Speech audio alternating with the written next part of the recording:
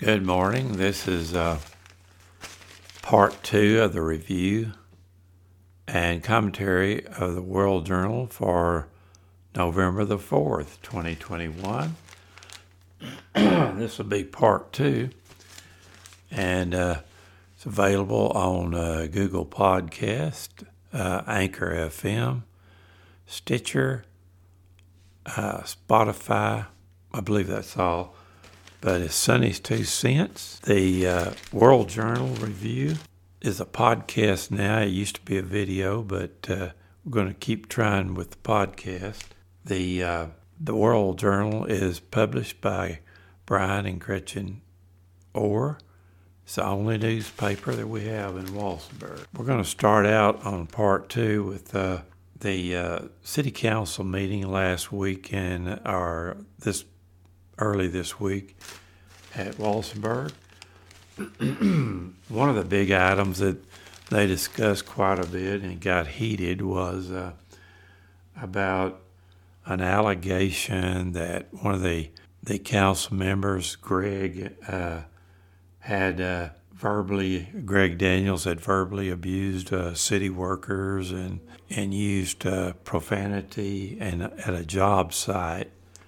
The allegation was brought by an unnamed source by Veronica Vigil in a previous meeting, and Brian Lalander said after he did an investigation that none of the crew members could verify that it happened, and there was no written testimony turned in by anyone to verify the allegations. So basically there was nothing to be said about it. In other words, there wasn't any verification.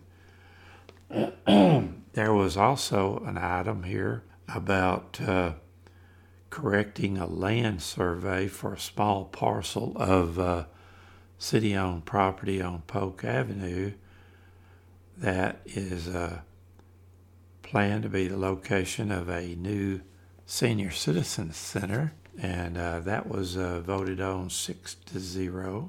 There was also some further discussion of Ordinance 1159, which has to do with rezoning some property for the Tom Cave housing project, and it was decided that that it could go ahead. The council voted on a motion by Daniels to expend $500 on use for insurance rider sponsors of the Parade of Lights must obtain, and there was no action taken on personnel issues involving position changes and a potential salary increase for the gas department since the retirement of Art Ortiz. The council approved liquor license renewals for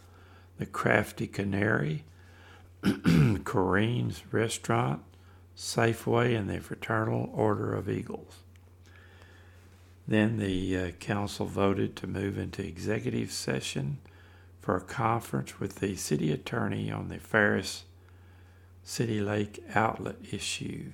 Just a short reminder about the ongoing situation at the Levita School Board. There is an ongoing controversy about getting the water turned on and the amendment to the city annexation of the property north of Levita for the new school. There was an attempt made by the Levita school to get the water turned on long enough to test the backflow mechanism on the water tower, but the city held its ground and said that they will not turn the water on till all the aspects of the amendment and the deeding of the road and the upgrading of the pond for the floodplain all the issues are taken care of. So that's the way that went. There was a Huerfano commissioner meeting. There was a lot said about COVID-19 mask mandates, but there is none in place. And it'll be up to each department on whether they insist on mandating masks for their office area. The county commissioners decided, like the city council did, to write a letter of support for the Levita Village Residential Care Project. They kicked the can down the road as far as allocating money for the project. They're in support of it, but no money yet. The board also approved a letter of support to Two Peaks Fitness, a nonprofit in Levita, to improve its facade. And so that's another support by letter and word, no money. The board approved water leases and road and bridge use from the Huerfano County Water Conservancy District to the Garner GID. 5 acre-feet of augmentation water will be leased for $19,673, and 3 acre-feet of water will be leased for Gardner Road and Bridge for $11,804. The board also approved a grant application request for watershed recovery.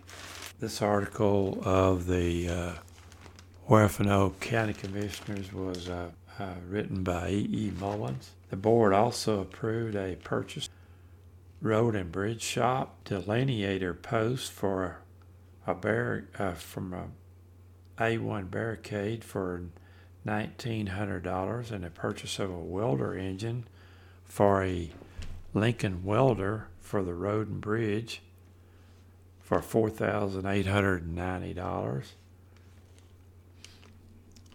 The board voted to move into an executive session at 10:42 a.m. to meet with the county attorney and discuss specific ongoing litigation. So that's the county commissioners.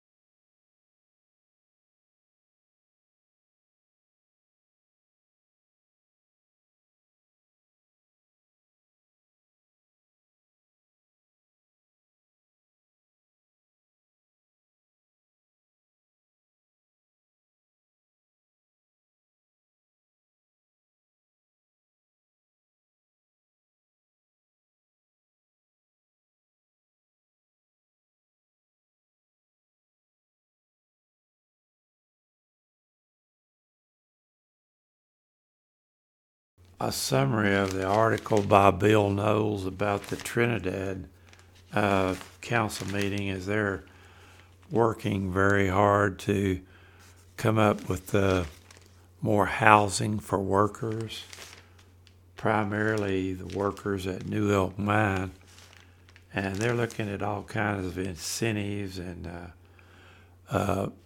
also to the housing industry and to short-term, long-term housing solutions to the housing for workers in the Trinidad area. Bill Knowles also did an article on theft